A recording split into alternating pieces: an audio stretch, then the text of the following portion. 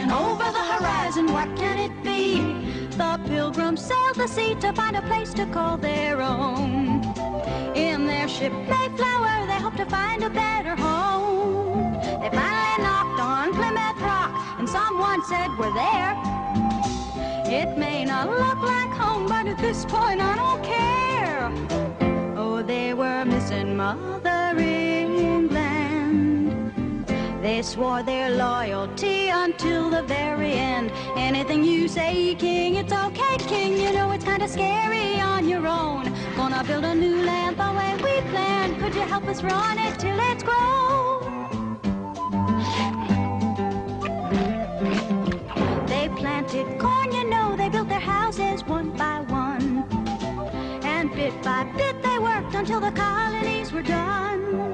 They looked around, yeah, up and down, and someone said, "Hooray!" If the king could only see us now, he would be proud of us today. They knew that now they'd run their own land. But George III still vowed he'd rule them to the end. Anything I say, do it my way now. Anything I say, do it my way. Don't you get to feeling independent, 'cause I'm gonna force you to obey. He taxed their property, he didn't give them any choice. And back in England, he didn't give them any voice. That's called taxation without representation, and it's not fair.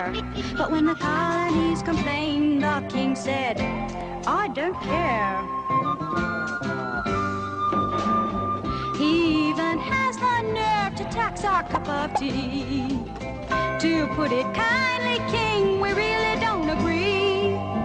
Gonna show you how we feel. We're gonna dump this tea and turn this harbor into the biggest cup of tea in history. They wanted no more Mother England. They knew the time had come for them to take command. It's very clear you're being unfair, King. No matter what you say, we won't obey.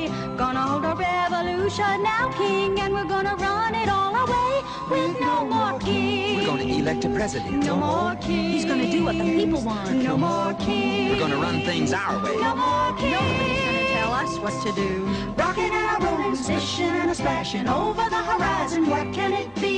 Looks like it's going to be A free country.